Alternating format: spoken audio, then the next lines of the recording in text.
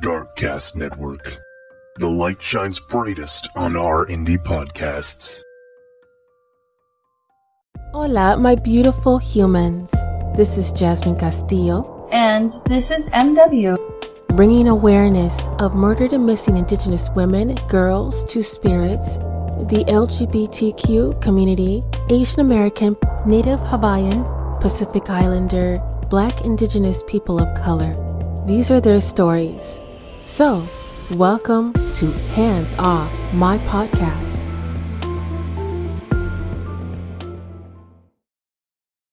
Lakota Ray Renville was a shy teenager, so shy that when she graduated high school, she was reluctant to walk across the stage.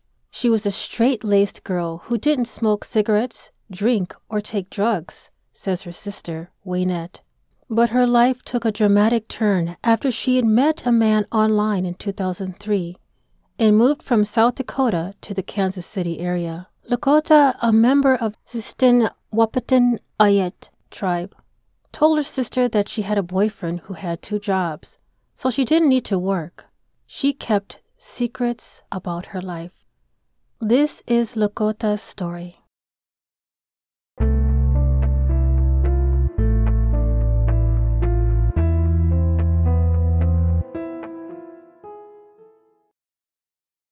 November is Native American Heritage Month, which is often referred to as American Indian and Alaska Native Heritage Month.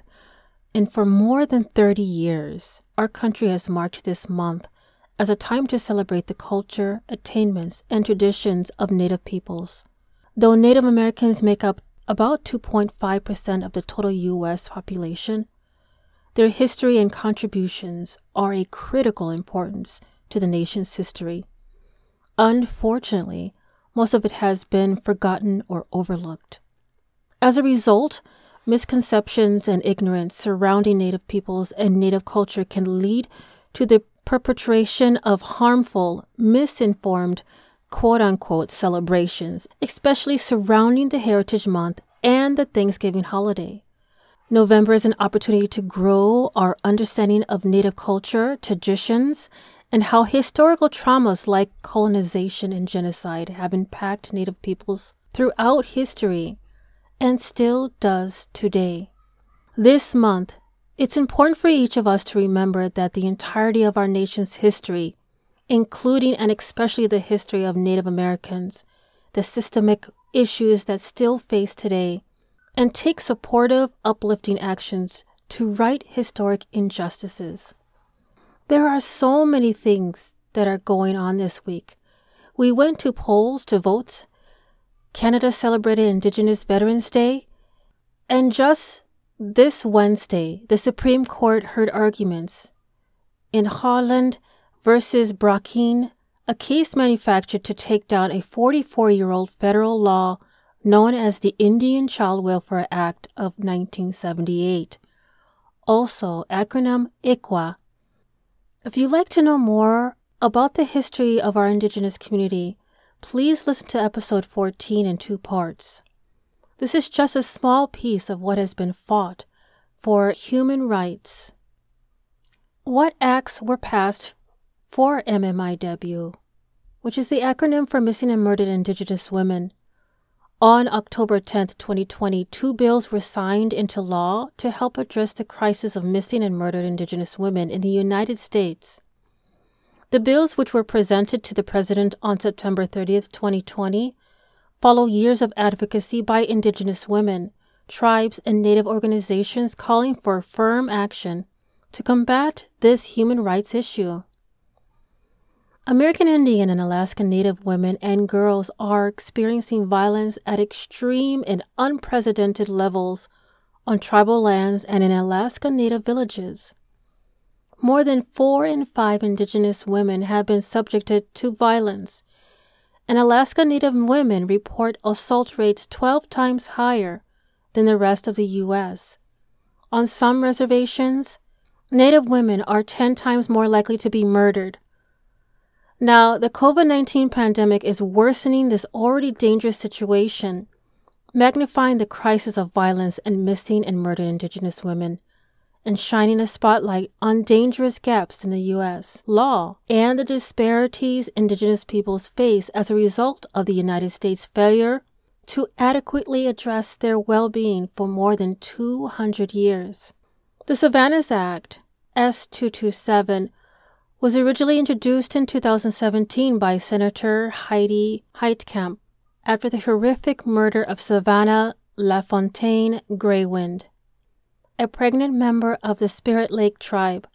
Senator Lisa Murkowski reintroduced the bill in 2019, and it was passed by the Senate in March 2020.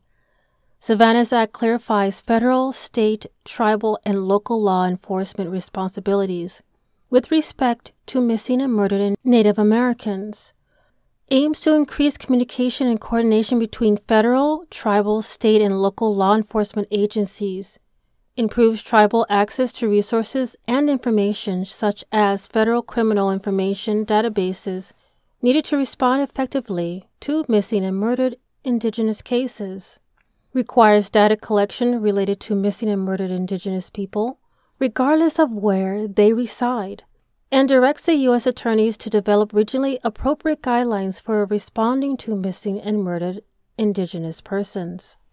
The Not Invisible Act, S982, was introduced in April of 2019.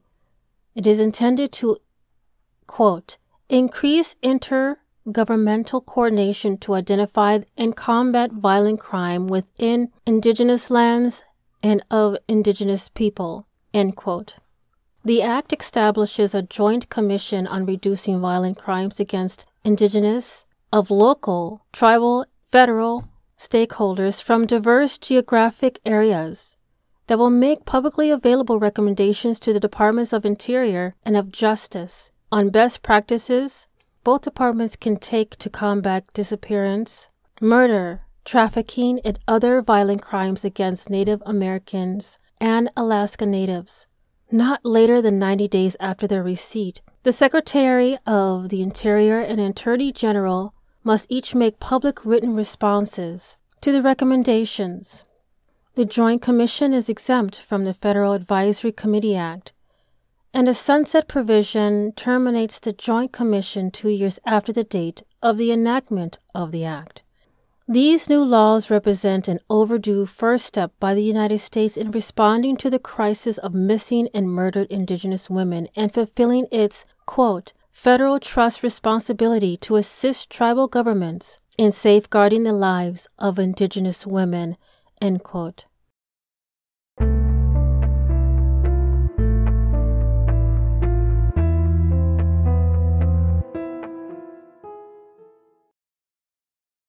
Lakota Ray Renville is a South Dakota 22-year-old Sisseton Ayet tribal member, born on July 6, 1983, to Julie Keeble Watts. She had siblings, including a sister named Waynette and a stepfather, Norman K. Watts. She was the kind of girl you would call a straight-laced girl, which means she didn't smoke cigarettes, didn't drink or take drugs. But her life took a dramatic turn after she met a man online in 2003 and moved from South Dakota to the Kansas City area. Lakota told her sister that she had a boyfriend who had 2 jobs, so she didn't need to work. She kept secret most everything else about her life. 2 years later, just at the age of 22 years old, Lakota was murdered. No one has been arrested. Police say Lakota was a prostitute who worked in Kansas City, but Waynette, her sister, believes that she was a victim of sex trafficking, a growing concern among law enforcement and activities in the Indian country. Quote, she had to be forced into the line of work. She would never, ever do that, end quote. Lakota's cause of death was brutal, and very little information was available.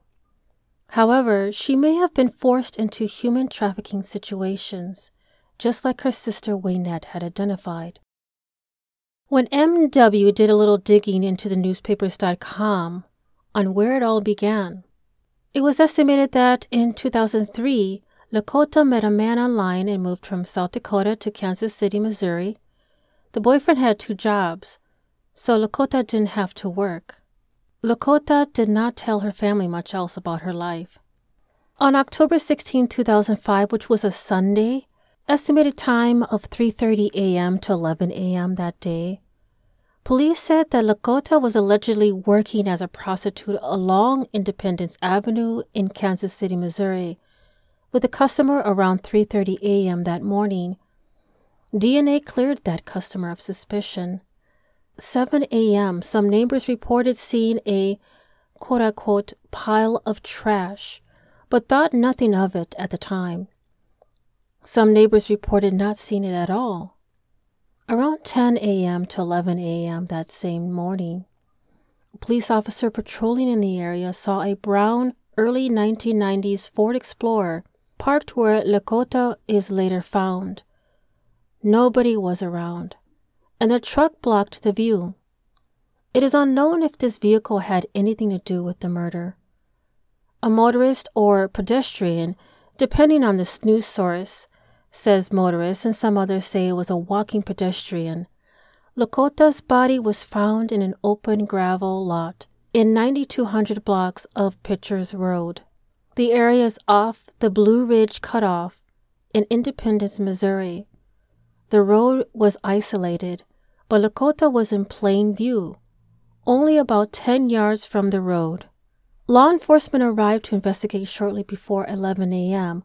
George Parks, independent police detective, was on the scene that day.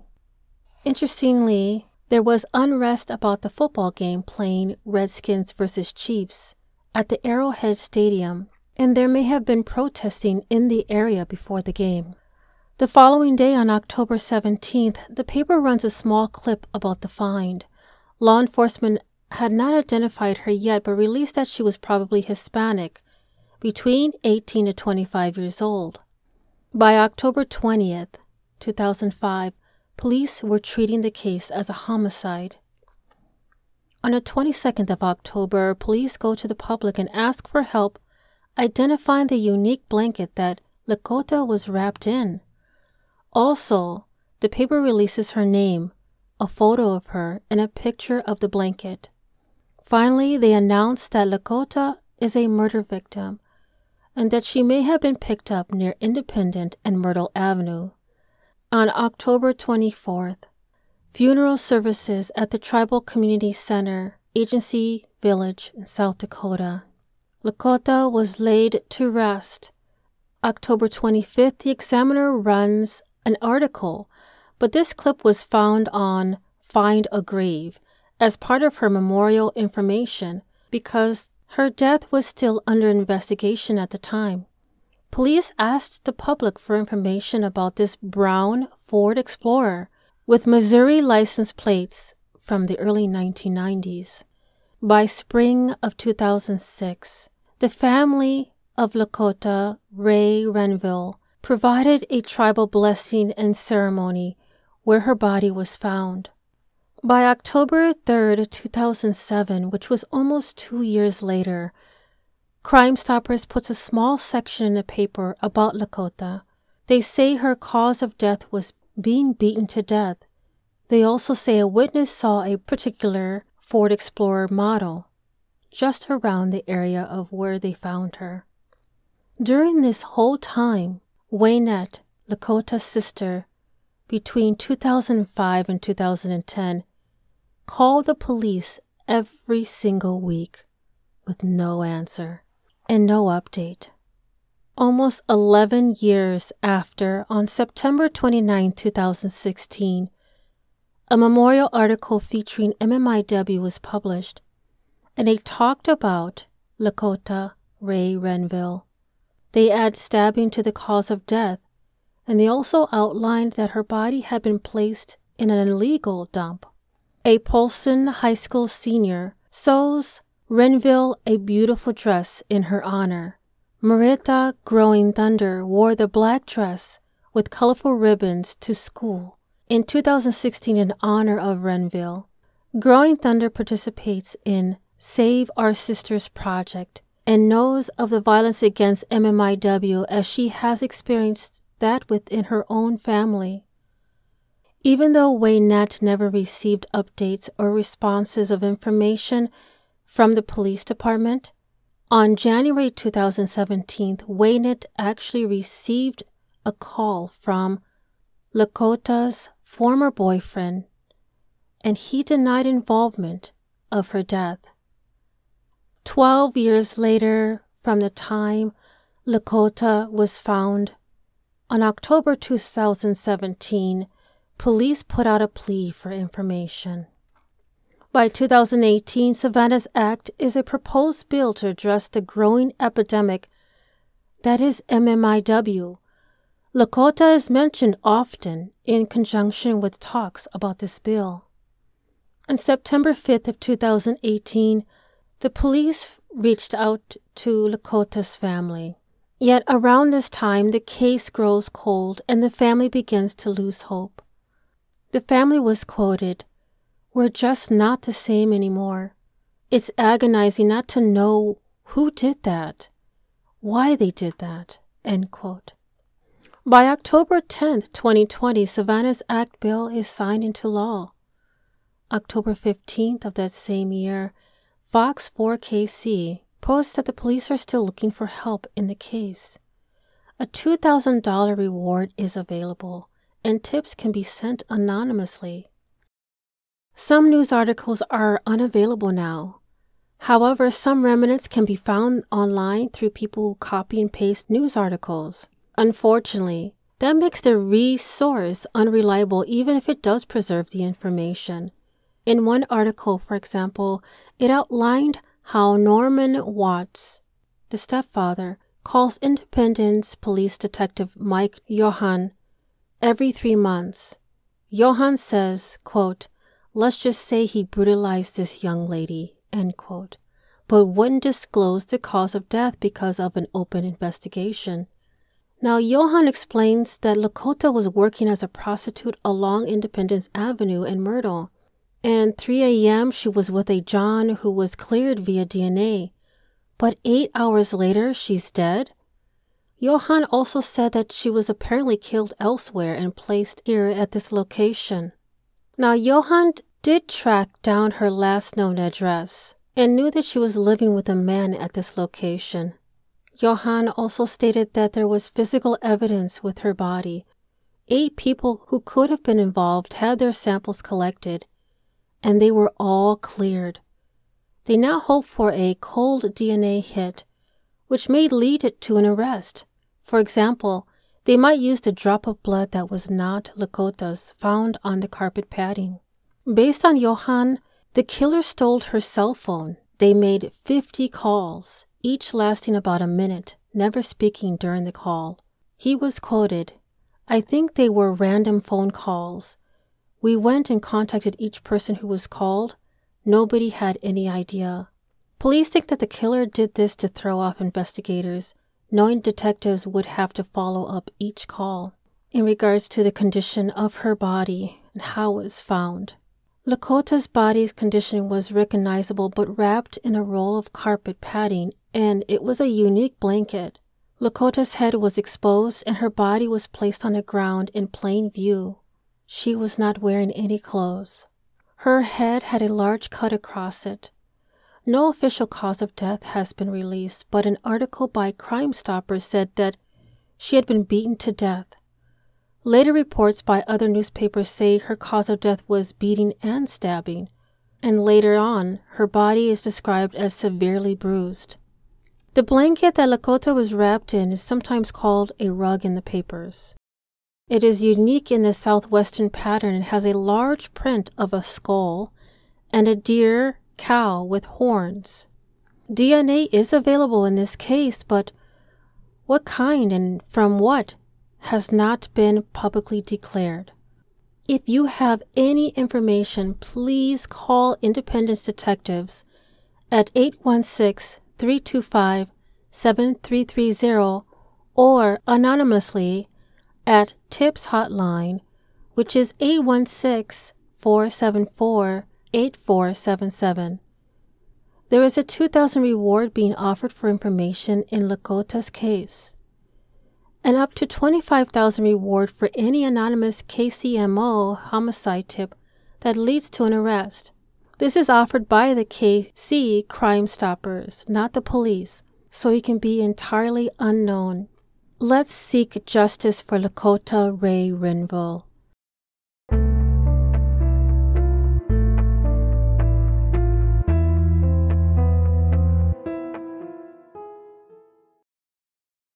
Meriwether, whom I call MW, blogs about true crime. Not only does she do the research, she has her own podcast called Ominously Positive Podcast. Her written work is always free to use because her goal is helping cases. And I love to give credit where credit is due. The best way you can support MW and these cases is to share.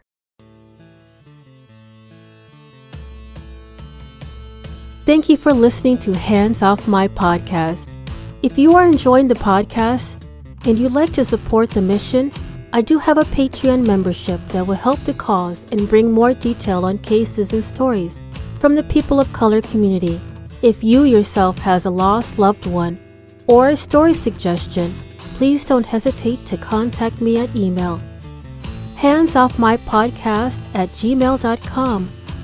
And if you are only able to support in another way, please give this podcast a 5-star rating on Apple or Spotify and continue to listen to upcoming episodes every Thursday, wherever you listen to your podcast. Dios te bendiga.